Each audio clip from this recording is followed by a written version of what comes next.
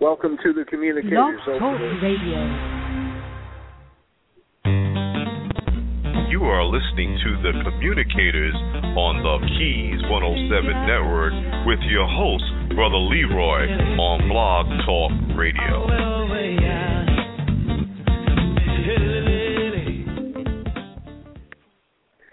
Ladies and gentlemen, brothers and sisters, boys and girls, the first-class citizens of the world, we thank the Most High for blessing us with another day on this good earth, another day to create a classroom on the Keys 107 Network, the Communicator program, with your host, Brother Leroy, the Communicator.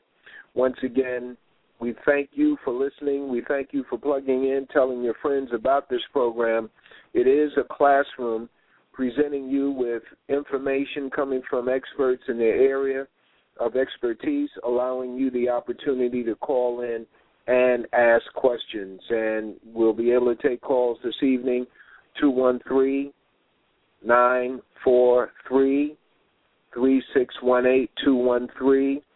213-943-3618. Many of you are joining us after listening to Minister Farrakhan on www.noi.org, and we thank all of you for switching over after his broadcast of the time and what must be done. For those of you who may have missed the 7 o'clock presentation, you can always go into noi.org during the week or later on this evening and getting his presentation, which is Why Did God Make Devil? And that's NOI.org. Tonight's program on the Communicators here on the Keys 107 Network is current events, and we go to our brother Dennis Speed of the Lyndon LaRouche Political Action Committee to give us an update on what is going on in the news that people don't know about or have not been given a full explanation of in the so-called general media. We thank Brother Dennis Speed for joining us. God bless you, my brother. Thank you, sir. Are you able to hear me clearly? We can hear you very clearly, my brother, and we'll get right into it. What are things that are going on in the news that we in the general population are not aware of? What are things that black folks need to know that we definitely aren't getting information on? And even if it's not in the so-called news, what's taking place in the environment of the world that we need to know about? The floor is yours. Okay, let's open up with two developments, one of them international and the second national. So I start with the international development first.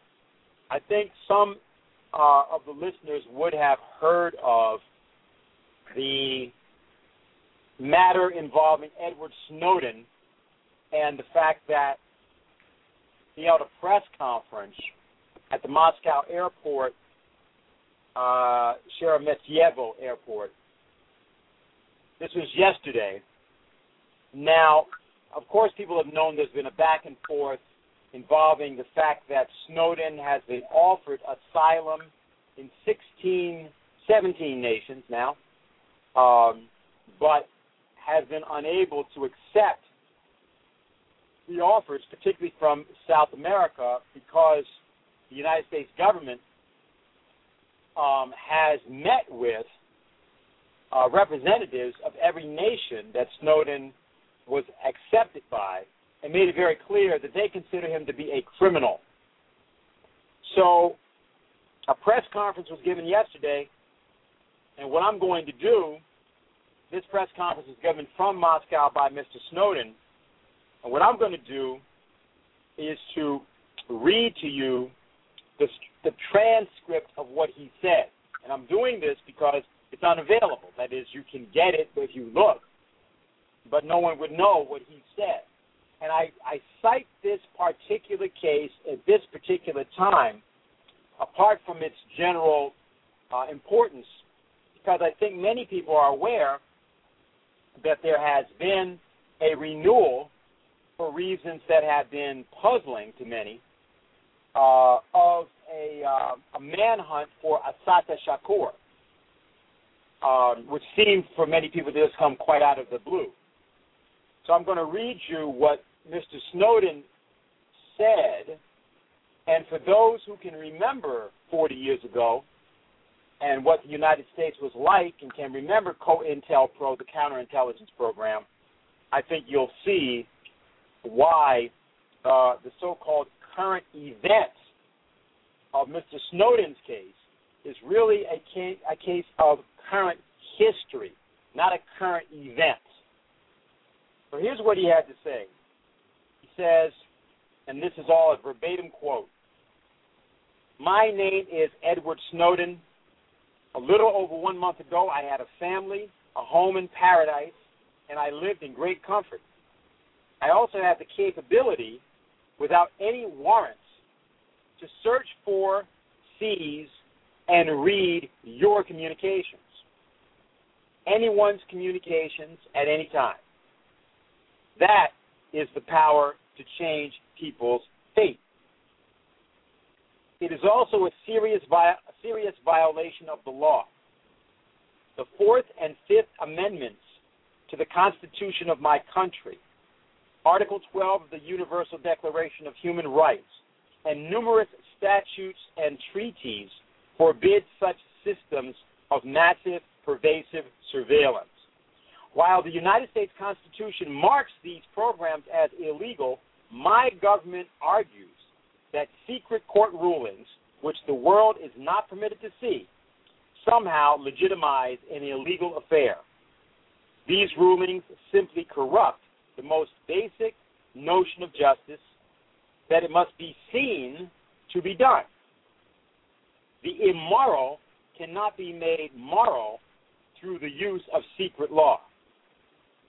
I believe in the principle declared at Nuremberg in 1945. Here, let me simply interpolate. He's referring to the Nuremberg tribunal that was held by the Allied powers at the end of World War II, which after which they hanged various of the Nazis. So now he quotes Nuremberg, quote, "Individuals have international duties which transcend the national obligations of obedience. Therefore, individual citizens have the duty to violate domestic law, to prevent crimes against peace and humanity from occurring," end quote. Back to Snowden. He says, "Accordingly, I did what I believed to be right and began a campaign to correct this wrongdoing. I did not seek to enrich myself. I did not seek to sell U.S. secrets. I did not partner with any foreign government to guarantee my safety. Instead, I took what I knew to the public, so what affects all of us can be discussed by all of us in the light of day. And I asked the world for justice. That moral decision to tell the public about spying that affects all of us has been costly, but it was the right thing to do, and I have no regrets." I'm going to end there. There's more to the statement, but I think that is an important item for people to recognize, particularly for those of us who remember the case of Assata Shakur and many other cases of the Panther Party in particular, but of many others, during the period of the 1970s, and the way in which people are classified as criminals, like Geronimo Pratt was classified as a criminal. Other people are classified as criminals, and then are unjustly incarcerated or killed. So that's the first item I think I want to indicate, Brother Leroy. And I have a second domestic item, but I can wait if you have some questions pertaining to the first. When you say it's available, but you can't find it, how would people access it? Is it at the PAC website? Yes, it's at in our case, at the LaRouche PAC website. You just go on the website and you'll see it almost immediately under news items. It's called, and I'll just say this slowly, Snowden Cites Nuremberg Principle in Meeting with Human Rights Organizations in Moscow airport. Now, I would suspect, by the way, again, that's Snowden cites Nuremberg principle in meeting with human rights organizations in Moscow airport. You can probably get this if you go to Amnesty International's website. I think they're probably going to have it up there. And you can check Human Rights Watch. They'll probably have it up there. But in terms of any media, just clarify for us again your association of the manhunt for Assata Shakur in just before you read the Snowden's piece, that tie-in. Well, I'm associating in particular the resurrection of the manhunt for Assata Shakur. In other words, there was one set of circumstances 40 years ago which involved an extensive operation to wipe out the Black Panther Party. I think we're all familiar with that operation. We all know what that was, or are familiar, or maybe we don't all know. So let me simply say, the Federal Bureau of Investigation of the United States, particularly its Division 5, partnered together with other intelligence agencies to summarily execute the Black Panther Party. And not only was that illegal and unjust, it should have been something that caused a change in elements of the American government at that time. But what has been notable, many people have asked the question, why is it that all of a sudden we're seeing on the New Jersey Turnpike, for example, ads saying $1 million reward for information or for the capture of Assata Shakur? Why would that suddenly be? Mm-hmm. And my association is that what has happened is that Snowden usefully revealed something that many of us have known, which is that COINTELPRO never ended.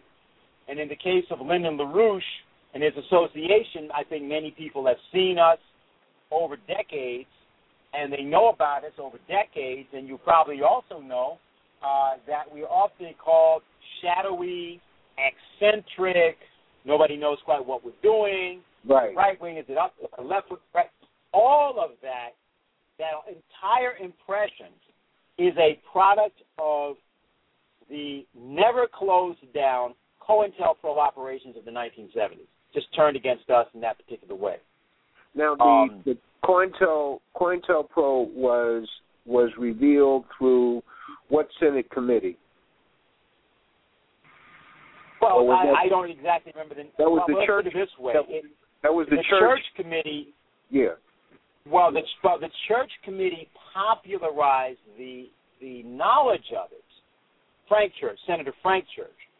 But actually, and yes, it's true that it was in the course of the hearing that, by the way, essentially began around Watergate and looking at Nixon's private intelligence service that he had assembled at the White House.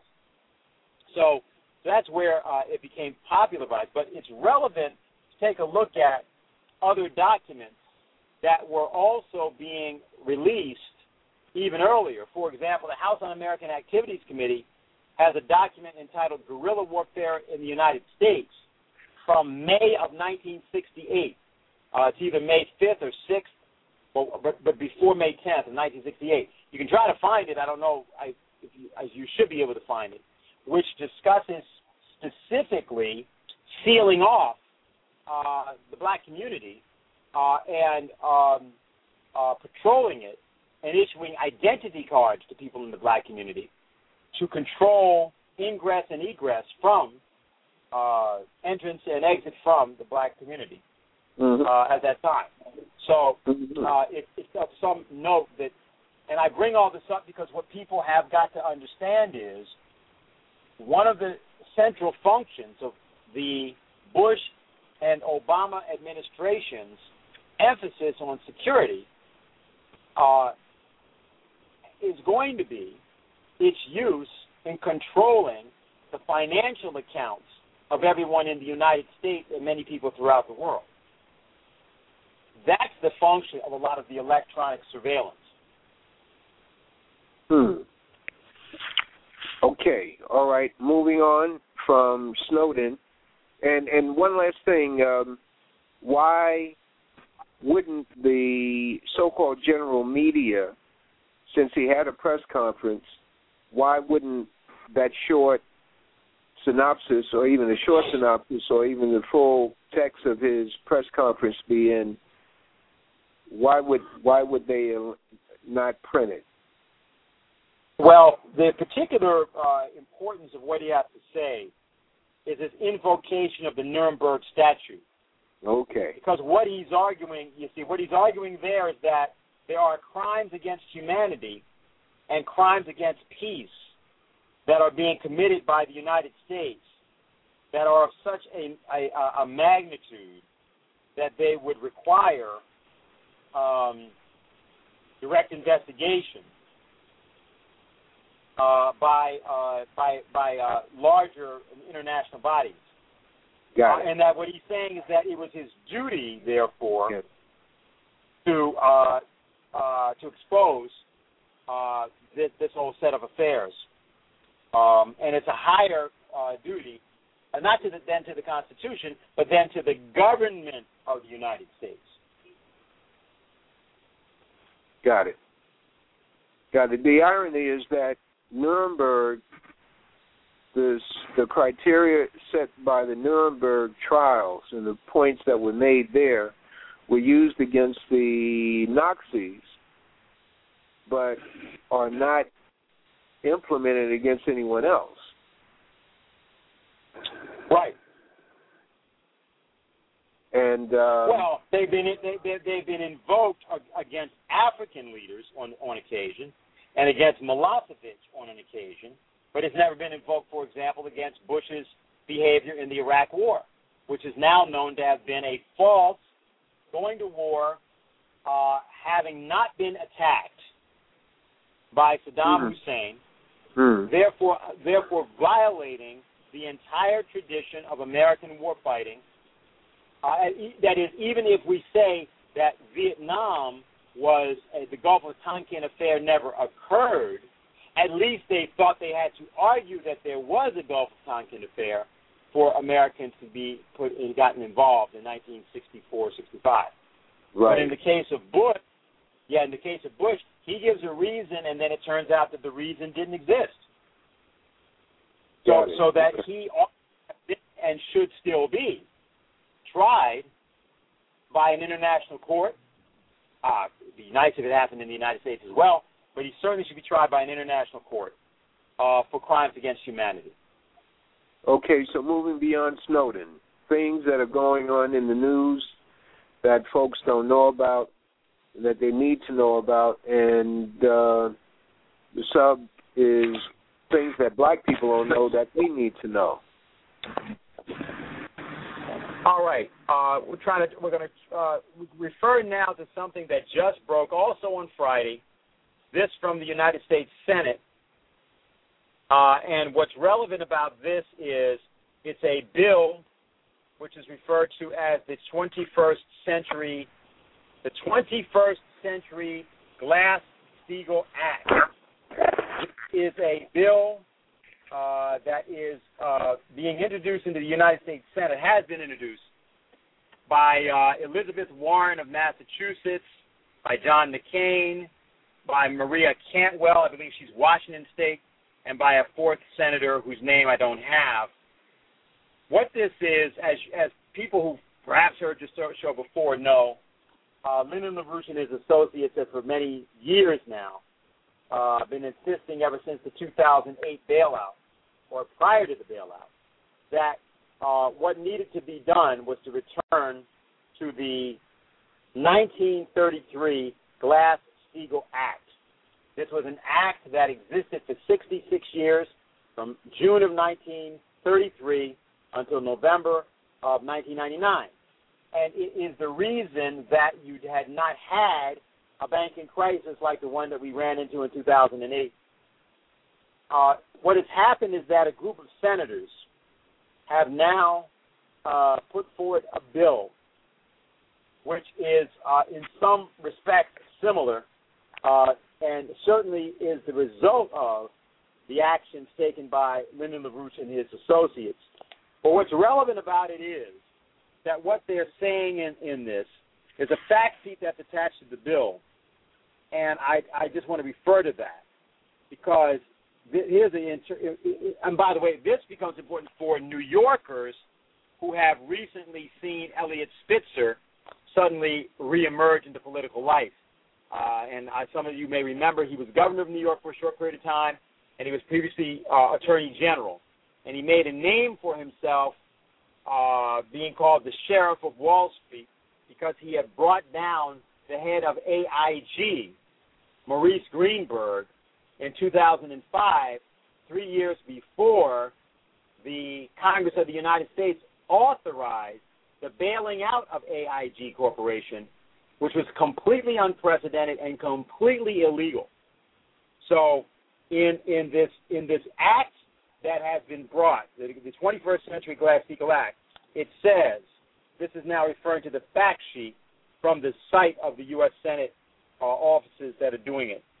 The 21st Century Glass-Steagall Act separates traditional banks that offer savings and checking accounts and are insured by the Federal Deposit Insurance Corporation.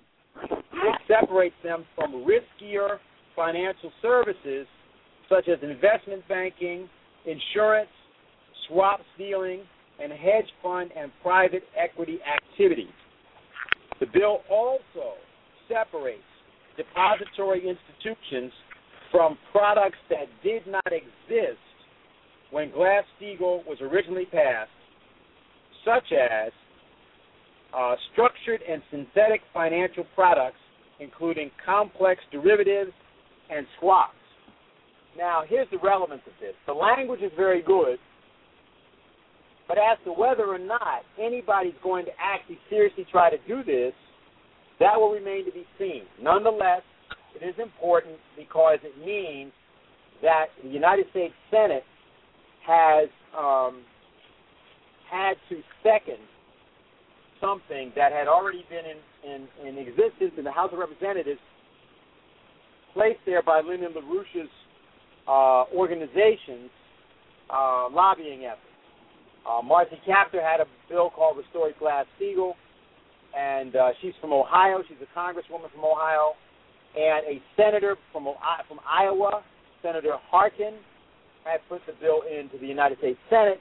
Nobody had co-sponsored his bill, and it was widely believed that nobody was co-sponsoring in the Senate because everybody knew that it was because of the initiative of Lyndon LaRouche that Senator Harkin was putting his bill in.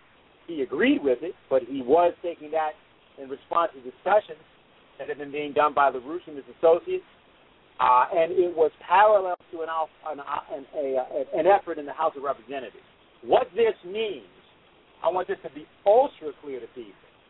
You see, right now, your money in the bank is utterly worthless because as of what they did in Cyprus some months back, there have been reports that have been written and are in circulation from J.P. Morgan Chase in the United States and the Bank for International Settlements in Switzerland. There are reports in circulation that are calling for an abolition of or an abrogation of the bailout policy. Instead of having bailouts, they're going to do bail-ins. Now, they've already done a bail-in in Spain and a bail-in in Cyprus. What is a bail-in? Bail-in is real simple. They just take the money from your account. The way they do that is they don't just rip it off.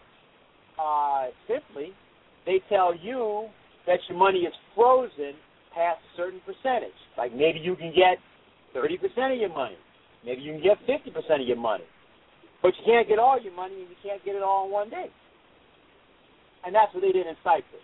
Now, in order to be able to make that efficiently work, two conditions are required. One, you have to have fingertip control over all financial transactions of all the people affected, which means everybody that banks.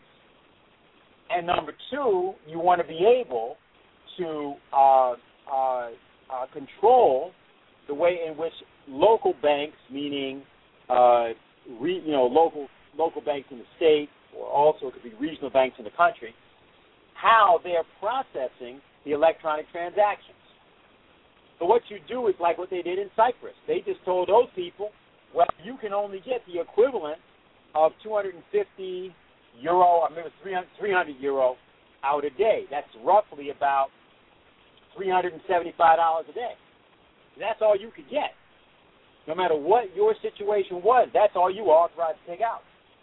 And they explained to you, well, all the money that's, you got 100,000 euro in our account, hey, you're good for that, no problem. But the bank is authorized to say to you that today all you're getting is 300 of those euros. You can't get 1,000 of them, 10,000, or 99,000. Forget that. You're getting 300 today. That's a bail-in. And that's where we are right now in the United States. Make no mistake about it. You don't know that, and if you go to the bank now, you can pull things out, yeah. But any day that anything happens with one of these so-called too-big-to-fail institutions, let me explain something. What they are arguing is that if J.P. Morgan Chase goes bankrupt, that's a national security issue. Now, it ain't a national security issue. It's a J.P. Morgan Chase security issue. Just like if you go bankrupt at your house, that is not a national security issue. That's a Brother Leroy issue. If I go bankrupt, that's a Dennis Speed issue. But see, if you have the power to declare it's a national security issue, well, that's what's happening. And that's what these people have. They've already put those laws, and that's what Snowden is getting at about the notion that you can just say that an invisible court gave somebody power to basically do surveillance over you. Everybody immediately starts thinking about, bedroom things, and nobody thinks about the financial side. It means that somebody can be tracing you once you get over like $100,000. Well, let's chase where this guy is putting his money. And they can have a tracer on you retroactively going back 3-4 years. And now what they do, yeah, that's right. They just seize everything you have, and you can't do anything about it because you are electronically hooked up like in the Matrix.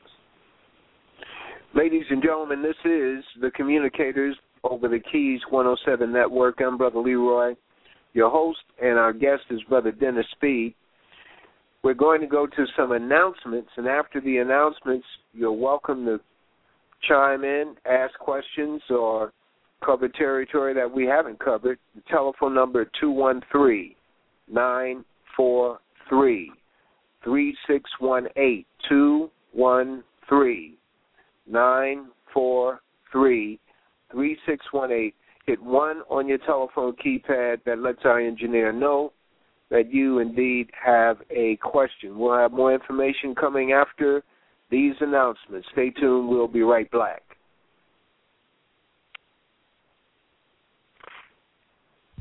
Keys 107 and the FOI Board of Directors is proud to present The Final Call. The Final Call is the country's unique leading source for news. Founded by the Honorable Louis Farrakhan, National Representative of the Most Honorable Elijah Muhammad and the Nation of Islam, The Final Call follows in the tradition of Muhammad Speaks with hard-hitting national and international news and coverage of political issues. It is the official communications organ of the Nation of Islam. Founded in the 1930s as the Final Call to Islam, the newspaper evolved into Muhammad Speaks in the 1960s and boasted a circulation of 900,000 a week with monthly circulation of 2.5 million. Today, the Final Call newspaper serves a readership of diverse economic and educational backgrounds, including circulation in North America, Europe, Africa, and the Caribbean. Read the Final Call newspaper. You can find one of the beautifully bow-tied representatives in your community or read finalcall.com. Now back to the Communicators with your host, Brother Leroy. Thank you. Thank you once again. This is Brother Leroy, thankful to the Most High for blessing us with the opportunity to serve you and you to serve us with your questions. Telephone number 213-943-3618, 213-943-3618. Hit 1 on your telephone keypad.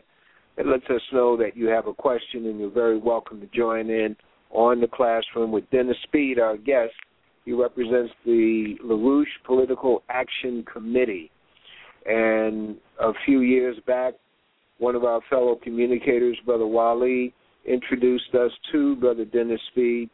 I had my questions, that is, the authenticity of the group and all of that, because the LaRouche people have been portrayed as quirks and, just questionable individuals.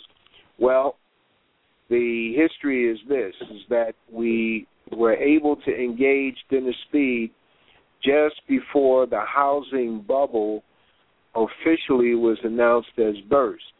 He was giving us the lowdown, I think, 2 years before they officially admitted that this thing was a bust. And everything he said was on point, and that's why we invite him back to give us assessments into international, national, and local issues. Austerity. Austerity is the program being touted in these various countries of Europe, and here we don't hear austerity as such. We hear sequestering. And give us the background, the game that's being played with this austerity and sequestering. How much of it is real? What are the underlying games that are being played in terms of shifting of income, where they call it not shifting the income, but the wealth. They shift the wealth to the top, and they deprive the middle, and they, of course, deprive the lower income. What is that all about? I'm talking about austerity, sequestering, and shifting wealth. That's a good question. You're able to hear me clearly, correct? Yes, sir. All right, very good. So that's an excellent question. None of it is real. However, you have a problem in today's United States. I'm glad, by the way, you referred to the housing matter and Lyndon LaRouche, because I want to use this occasion to discuss austerity. I was first introduced to Lyndon LaRouche back in 1970-71, and at that time he was forecasting that the then international monetary system, which was run by the dollar, and had a name. The name was Bretton Woods system. The name came from this place in New Hampshire, Bretton Woods, where the system was organized in June of 1944. So the Bretton Woods system consisted of a series of currencies that were all pegged to the dollar, or the value of the dollar as that was pegged to gold. So it was said, okay, we all agreed that the dollar is worth $35 an ounce of gold. So gold was worth $35, and all other currencies would be shaped around that. Okay, so the game was that the United States had come out of the Second World War not only as a leading military power, but as a leading economic power. But that was a leading economic power. What I mean by that is it was an industrial power. Agriculturally, we were able to produce enough food at that time to feed the world. It had its own machine tool sector, which meant it had machines that could make other machines, which could make any form of industry in the world. It had tremendous natural resources, as I already knew, whether it was oil or natural gas or coal, or for that matter, uranium or whatever else. So, therefore, pegging the entire world's economy to the dollar made sense, because the other economies, particularly of Europe, have been devastated. There were still not really free countries in Africa by and large. South America was really a sort of a subsidiary of the United States, and so forth and so on. All right. Richard Nixon is, of course, unfavorably remembered by most of us, particularly when we think about his role in Intelpro and the killing of the Panther Party. And the persecution of the Islam, of the Nation of Islam, and of other people. But the thing that Nixon did for the establishment, which was the most important thing he did, was that he took the dollar off the gold standard, and what happened was the dollar went from $35 to an ounce of gold to $39 first. That began under Johnson. And then under Nixon, in August of 1971, August 15th to be exact, he ended the system. Now, when he ended the system, something called austerity began. And one thing that people may or not remember is that in 1971, right after he did that in August, Nixon announced a series of austerity measures, which were known by the names Phase 1, Phase 2, Phase 3, and so on. What this was they started out by saying all of the welfare recipients in the country, which were predominantly, by the way, white, not black at any time, were going to have to work for their check, $1.60 an hour. It was called the Work Incentive Program. It was an austerity program. Now, my organization was created. We went off to college campuses, left the colleges, and went out to organize against this because we characterized this as fascist. Now, what does that mean? What does fascism mean? What's that word mean? Because when you say austerity, fascism goes together with austerity, at least in the minds of a lot of people, as I think it should. So let me tell you, in one sentence, what Franklin Roosevelt characterized or defined to be fascism. He was in front of the Congress. And he was talking on, the topic was the concentration of economic power. He said, this is a quote, "The liberty of a democracy is not safe if the people tolerate the growth of private power to a point where it becomes stronger than their democratic state itself." That's what just happened. That's what too big to fail means. The banks are growing to the point that they're more powerful than the government itself. He says that in its essence is fascism. Ownership of government by an individual, by a group, or by any other controlling private power. Ownership of the government. And that's what you're dealing with when you start talking about these things like, too big to fail banks. But check this out. And here is where I want everybody to stay with me about austerity. All of these banks are bankrupt. They don't have any power in themselves. The way you know that is that the Federal Reserve Bank of the United States had to come to the Congress on September 15th, 16th, 17th of 2008, 5 years ago. They had to come to the Congress and request from the Congress that the Congress give them the authorization to print dollars. If they had had such almighty power, if they had been so omnipotent, they would not have had to make the request. Now, the Congress opposed that initially. They voted no. Then, of course, everybody got their arms twisted, and they got the Eliot Spitzer treatment, and then they went back and voted the second time, and they voted yes. And they sold us out. But they had no actual power to do that. Explain what I mean. That thing was unconstitutional because you cannot act against the general welfare as an elected representative of the United States. What is austerity? Austerity is acting against the general welfare of the people of a nation in favor of private institutions, private banking institutions, private rich families, and so on. And so in Europe, where they don't really have free government, frankly, they don't have it. They don't have that in France and Germany and all that. They always talking stuff, but the truth is those are parliamentary governments. They can rise and fall any time that they get pulled down. In England, the Queen of England meets with the Prime Minister once a week privately, and nothing from that meeting gets recorded. That's how that country is run. That country's not free. They don't even have a written constitution. Check it out. Britain doesn't even have a written constitution. So these places are not free. The United States is different because the structure of government allows the citizens to hold the whole government accountable if they will do so. Now, that's what you get into with Snowden. He's holding the government accountable. When you come back to austerity, now what is it? It means I just cut your throat. I say that, well, it's too bad, but, we just can't afford schools. We can't afford power facilities. We can't afford farms.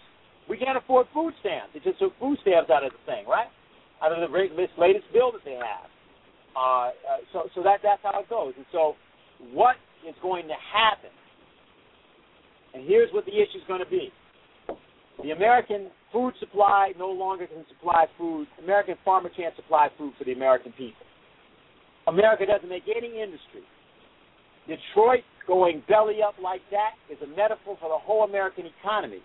But they don't want to pull the plug on Americans because Americans are the main consumers in the world. So it's like you don't want to really pull the plug on the guy buying the heroin and the crack if you can avoid it. You want to keep feeding him so he can feed you. So where we are right now tonight as we speak is that the intent is that those people from those private institutions are going to kill every one of us they can or need to in order to try to maintain the so-called integrity of their so-called system.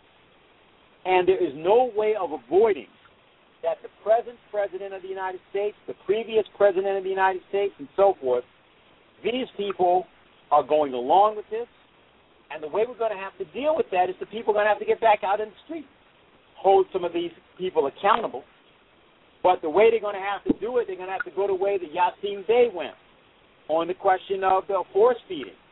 You have to go the way Snowden went on the question of the illegal surveillance. Yasiin Bey is most deaf for people that don't know. And if you haven't seen that 5-minute tape of his voluntarily being force-fed, you're going to take a look at that on the Internet. Okay, I know it went viral up around about 5 million views. And what I'm saying is that people are not prepared to do what he did or what Snowden did, then you're going to die like a dog. It's going to be like that. We come to that time. And if people have been reading the Final Call or earlier Muhammad Speaks, you ought to know what that time is. Telephone number 213-943-3618. We only have a few more minutes with Dennis Speed of the Lyndon LaRouche Political Action Committee. 213-943-3618. Hit 1 on your telephone keypad, and that lets us know that you have a question or a comment on the presentation this evening. This is a classroom. It enables you to partake in the information. You don't have to have a full understanding. You can always ask for clarification. Coming close to home, the issue of the assassination of Trayvon Martin, how does that fit, if at all, into a bigger picture in terms of how the media has treated this case? And when I say the media, I'm talking about the ABC radio, the WR radio, the CNN programs, the talk about the legality of this stand your ground, and not the fact that there was a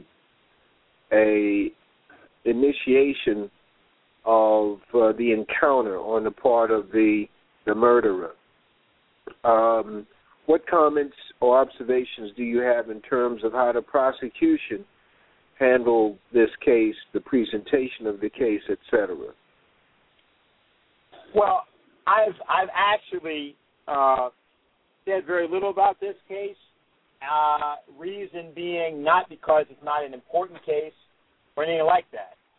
I believe that what you were dealing with here as a whole, you see, but you got to begin to look at this in terms of, when I'm speaking often, obviously I'm talking about macro effects, right? So It's about Glass-Steagall, that. Well, let's come back down to the individual and how this actually works. See, when people get the sense that they no longer have governmental institutions that are in any way representing the general welfare of the people, they start improvising. Now, here's the problem.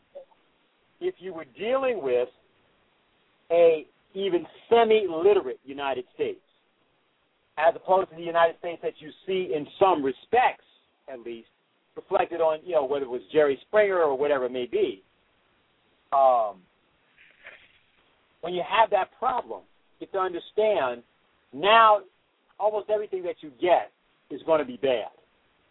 So let's take this whole vigilante question. Why do people think that they need to protect themselves? Well, I think there are two reasons. One, I think they recognize, although albeit dimly, that the powers of government are being usurped by people who are using them for all kinds of purposes, many of which threaten them. So when people from NRA and these other people keep talking about, hey, man, as far as I'm concerned, you can have a bazooka, you can have surface-to-air missiles, right? That's what they would basically say. Why do they really believe that? People say, well, they're just paranoid. Actually, they're not paranoid. There is that kind of threat from secret or so-called secret military capabilities. But what's the cultural problem of the United States? That's a more profound one. The cultural problem is that the whole society has dead-ended. There is no future for anybody under 21 years old that is a knowably good future in the United States. Let me repeat that. And I'm not saying that because I'm trying to get people to be unhappy, but I want you to understand why you got a lot of kids committing suicide for real out here. It really is going on. And why kids do get violent. Why kids do go off. Not to mention the chemically enhanced situation being created in the schools, not by the drug dealer outside, but by the drug dealers inside. That have, pushing the Ritalin and all that. So the problem involved is when you're looking at Trayvon Martin's case, these two realities collide. But both of them are the effect of this macro picture. So now here's what the problem is. We can talk about the media manipulation of the case, but check this out. Look at what the media is doing. Let's look away for a minute. Look at what they're doing around Eliot Spitzer. Everybody knows what went down with Eliot Spitzer. Eliot Spitzer has talked to his wife. If she didn't beat him up about it, then something wrong with her. I think she probably handled it. All right? And we know the man went out to Wall Street and he kicked them in the butt. He did a good job. Now, he threw his hat back out there. What's the media doing? Instead of dealing with anything substantive that this man wants to say in any way, they go, to the dirt, to the mud pit. And what they do, the issue is not that somebody can't raise that question, or a constituent that meets him can't raise that question. That's all cool. That you have the right to do. But the media is basically the media prostitutes are trying to tarnish him with what we already know about that incident, so nothing actually gets discussed about why he decided, despite all that, to jump up and run for controller, where what? Try $80 billion or more in pension funds, which when you start leveraging that gets to something like a 1 to 2 trillion, is what is controlled by the city control of New York. You start messing with Wall Street on that, you can mess up some serious banking people. You can do some serious damage to J.P. Morgan Chase and all this, and they don't want him anywhere near it. So what I'm trying to show you here is I think the Trayvon Martin thing is fairly clear to anybody that's just not a fool. But we know there's a trial going on, right? Okay. So everything's going to come out in the trial. We're not looking at the trial, or no, I'm not looking at day to day. So I'm saying, okay, maybe something different will be said. But what we do know, and here we come back, in fact, the role of media always, in this case, in my view, has to be almost summarily rejected. People have got to do their own research. They've got to do their own investigation, and they've got the ability to do that now. Right. You're saying critical analysis, critical listening, critical viewing, and don't go with first thing that comes through. You gotta ask what other issue is there in this issue. And just asking that question you pass will put you past. Shows like yours are essential. Shows like yours are essential at this point for anyone being able to arrive at the most simple, truthful conclusions. I mean, frankly, I would listen to your show and shows like yours just to check the weather. Okay? I don't really think you should go to media for anything. Okay, we have a call on the line, Dennis. Dennis, we have a call waiting. And caller, thank you for your patience. You're on the Black Ear. Well, thanks to you, and this is the first time I'm talking. Thank you very much, Brother Leroy, for having me. And good evening, Mr. Speed. I am honored to speak with you, sir. Thank you. I want to say that as an advocate for the physically and mentally challenged, I am aware of the environment around me. Being born with autism, and as an advocate, I am fighting so hard to let our voices be heard. For so long, we have been denied our rights in society.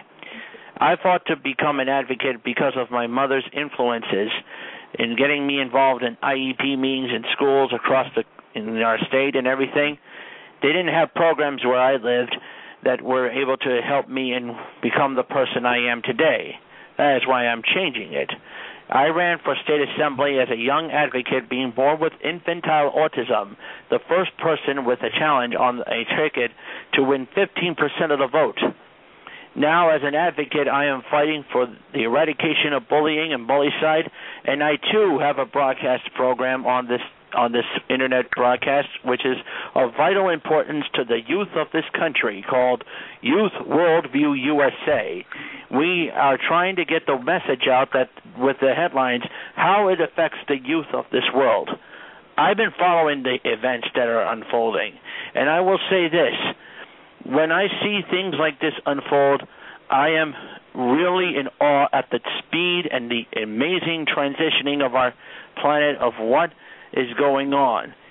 But I also will say I am praying with my heart tonight for calm and resiliency no matter what the outcome of it is, because my heart is at peace because of my faith in Buddhism and because of my faith in the universe to help me guide through even the most darkest of hours. We must have that strength and faith to get us through this very difficult time in the history of planet Earth. That is what I want to say tonight to the people of this country and the world we live in. Okay, caller, tie that in with some of the issue covered by Dennis Speed. What he was talking about is the environment, and I believe that the environment is of importance. We've been seeing what the fundamental darkness is with people using certain things to expose people out in the world for their flaws. Right, we have flaws, yes. We have flaws. We can admit to that. Mm-hmm. I may not be perfect, but I try to become more perfect in my life with faith. We need to go back to the roots of our faith strongly so that we can become better people to love and embrace all people no matter who they are in life. And we need to not be persuaded by fundamental darkness, because we need to have the strong shield and the defense of our own lives with faith to help others and give them the unique nourishment so they can be strong spiritually and emotionally to be better people to make a difference in the world. Very good. And when is your blog talk show on Youth Worldview USA? It's on. I've been trying to get back on it, but I have archived shows. You can check me out at blogtalkradio.com/Jersey Justice. Jersey Justice. That's my screen name on there with the numerical number 29. And I'm telling you, this show is the People's Network. And I want to thank you, Brother Leroy and Dennis, for having a show that speaks to the people of this country and the world, because we need to communicate with people now, not just socially, but also physically, by talking and without the usage of any negative influences in our lives, to address the issues with the use of positive human revolution that is needed today. And if we can make that positive human revolution unfold in our country, then we can have a more perfect union where all people are created equal. All right, and thank you for your call, my dear brother. God bless you. Thank you. Peace be with you all. Thank you. Thank you. Dennis, the going back to the food stamp piece, the Republican senators, although I'm aware of things, I am very, very, I don't understand it. I mean, where is this stuff? Is this part of the game of the Republicans do it and the Democrats protest, but they both are down with the same thing? Or is it these guys? Go ahead. I'll take what I think. See, let's take what the previous caller actually responded. See, what happened was I said something and he got it. I said there's no future for anybody under 21, and they have to therefore get up and make one, because one thing about the United States, no matter what anybody tells me, having been involved with Lyndon LaRouche for 40 years, having been involved earlier than that with Republic of New Africa, this, that, and the other. I mean, I've been involved with people who were serious about doing what they said they were going to do, okay? And he said something very important around the Trayvon Martin case. That's absolutely essential. People have to remain calm regardless of what happens, and here's why. Calm doesn't mean you can't protest. Calm doesn't mean you can't yell, scream. That's not the issue. But people who were the real people who were Panther Party members, not the police agents, the real people in the Nation of Islam, not the police agents, the real people in all organizations, not the police agents, were not the people that got up and started shooting and burning and this and that. Far from it. Matter of fact, that's the famous cases of Muslims being beaten and Muslims showing restraint but showing force. And I'm saying this because when we come to something like the farm piece, what has to be done by our people is actually extraordinarily simple, Brother Leroy. We have a political action committee. It's called the LaRouche Political Action Committee. And we also do a thing where we have a phone call every Thursday, and we get people on from all over the country. And the concept of that, is people have been working on different things. Some people are working on legislation. Some people are going out in the street and just spreading the message. Some people are working on certain cultural issues we work on, whatever it may be. And they're all over the country. So what you do, you use the fact that you can get these people on a conference call, whatnot, and they compare notes. Because often, as he said, you may be imperfect, but if somebody else has picked up on something that you wanted to do and they got it going on already, then you listen to that person, you pick up, and you move forward. Now take something like the farm question. The farmer of the United States was the most productive farmer in human history. And whatever we want to say about the questions, the pesticides, this, that, and the other, frankly, the number of farmers we had that knew what they were doing was unprecedented in human history. We got down to a situation where going from having 97% of our population on farms in 1775, right, and feeding 3.5 million people, we got to the point back in the 1980s of having 3% of our population on farms, and we were feeding over 250 million people and much of the rest of the world. How do you do that? How do you do that? Obviously, that's a highly efficient group of people who had learned something, and we had changed the nature of farming so that it meant that every acre of land had become infinitely more enriched by the transformation that we had engaged in, whether that was irrigation, mechanized agriculture, whatever it may have been, organic farming, whatever it was. but now an acre of land was infinitely more rich than it would have been on its own. That's the same thing we can do with the human mind. So here's a man who suffered from infantile autism, and he got out there and he ran for office. Where does nutrition? Okay, now where does nutrition come into this? I won't get into that. You have people that come on your show all the time to talk about that and other things. I'm not going to try. But it's obvious, right, that nutrition, especially early on, is at the very core of that. So when you hear people saying, we're cutting food stamps, and you know what kind of food people are buying with that. Okay? Well, what are they saying to you? So, see, this is the way that you begin to see the implementation of the hardcore, true austerity policy in America. And the way for us to deal with this, we got to get people who are 21 years old, 18 years old, which 16 is good too. I was 16 when I got political.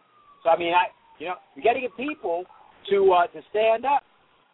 And don't mind that. That's just a little bit of New York City high life going by. Right. And that's what we need to do, man. And so that's my view of what's essential. We understand that we are Americans. We can change our situation. And that's what Lyndon LaRouche keeps talking about every week, man. Dennis, how can people connect with you? Best thing to do is to go to the LaRouche PAC website. That's the best thing. And then you get our site. If you want to get to me directly, as I've told people before, it's Dennis H. Steed, H as in Henry or Hannibal, at yahoo.com. You can get me that way. And otherwise, Brother Leroy, they just got to get in touch with you. And, I'm happy to answer any questions that may come up in the aftermath of our discussion. Last question, student loans, the game that's operating there. Well, that's simple. It's the same as the housing thing. See, there are no students in the United States anymore. There's just pretext for loans. They don't think about the student as existing. They don't see a student. They don't see a mind. They don't see a career. They don't see a future. What they see is a loan, man. The student is simply a loan. He's an asset. And so what they're doing with this, of course, as you probably know, Brother Leroy, back in the days of the Baghdad Caliphate in the 12th century, they paid students to go to school, and they paid them in gold. They subsidized their housing, and they stipended the students in addition, so that there were no loans, no loan system. The students were paid to go to school. This is a situation we're talking here about Baghdad, 1150, that period of time, where they had libraries, they had public libraries at that time, and public lectures. And so you're looking at a situation of barbarism in the United States. And what went on with that is just straightforward. That's why it exists. You are you're turning a student into debt slaves, and the students need to revolt against that. Just shut that whole system down. There should be the interest rate should be 1% on any student loan. And secondly, many of these student loans should be forgiven on the basis of student service, as used to be happening all the time, like CCNY, City College, or other colleges. You remember the days when CCNY was free? Right. People don't even believe that anymore. You remember that? Right. Yeah. So, what you did time. I think, Brother Alim Muhammad, I think, did some of that over at in Harlem, at the hospital over there, Harlem Hospital. That's right. What you do in duty. That's what you do. So you're giving back to the community and to the society by service you perform. So, students don't have a problem doing that. Matter of fact, they need to do that for training purposes. So that's all you should have. Students should have no obligation, is what I'm suggesting to you, and there's nothing pie in the sky about that, except for, let's say, you could write that out contractually when they agree to a scholarship. All right, fine. You're going, so many years. Okay, but now when you come out, you're doing 2 years at this city university, this city school, this city hospital, right? And teaching institution and so forth and so on, right? And that is a system that you could install. How about the idea of agricultural scholarships and people spend time farming? Wow. What's the problem with those scholarships and people spending time in the machine tool sector, right, getting re-skilled? You really think people are going to have a problem with that? You think people would have a problem going to community colleges handling that? You think that poor people having that? That's the thing, and that is what we ought to all get in the streets for, right now, because everybody can tell that just makes sense. We ain't paying those loans. Everybody knows they ain't paying those loans back. Dennis, I want to thank you very much for your insight and sharing and your time. May God continue to bless you and your family, my brother. Thank you, sir. All right, peace. Ladies and gentlemen, peace to you. Be sure to put us on your calendar for Sunday. Sunday, we're on www.whcr.org. That's Harlem Community Radio. www.whcr.org.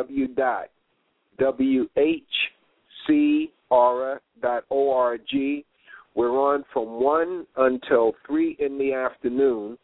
Monday morning, we're on that same website, whcr.org, at 9 a.m., 9 a.m. to 10. And then Tuesday night, we're back with you on Blog Talk Radio at 7 p.m.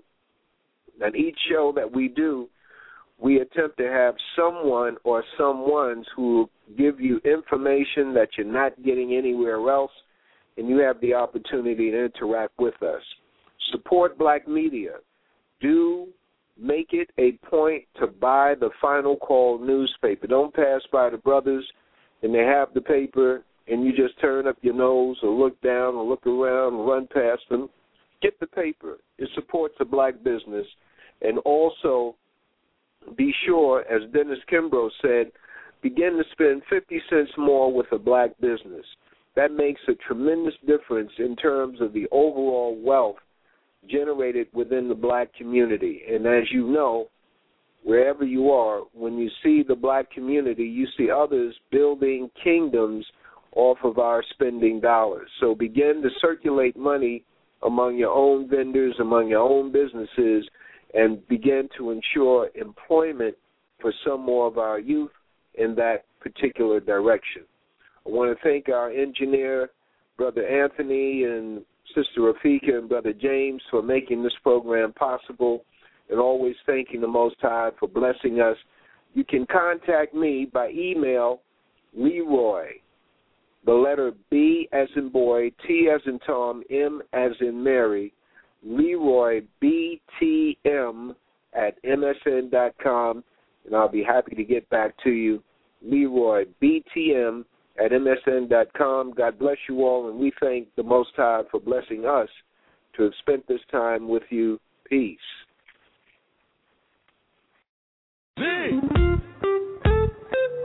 Thank you for listening to The Communicators on the Keys 107 Network.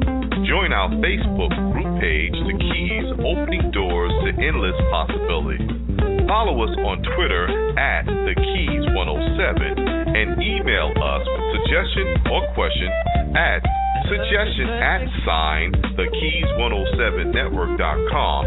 And don't forget to visit our webpage, thekeys107network.com. If the Keys 107 Network isn't on your Blog Talk Radio, then your Blog Talk Radio isn't really on.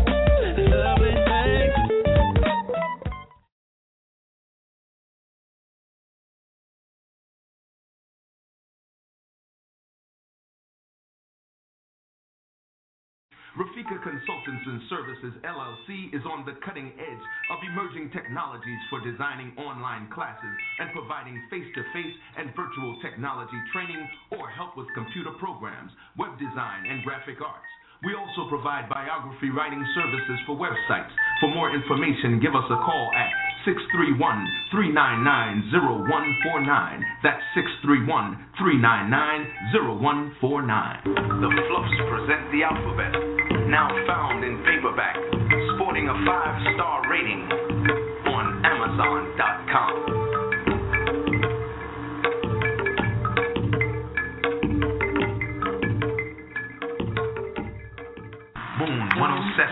fashions and gifts that bring out the best in you. Moon 107 is an online retail store featuring women's and men's clothing and a gift shop. The woman's shop features stylish tunics, suits, and accessories, and offers the well-dressed woman an outlet to find the perfect gift for self or for someone else. The men's shop offers classy French-cut shirts for the well-dressed man. The gift shop offers organic skin, hair, bath accessories, and inspirational music imported from Africa, India, and Asia, as well as jewelry and accessories. Moon 107, fashions and gifts that bring out the best in you. Don't forget to visit moon107.com.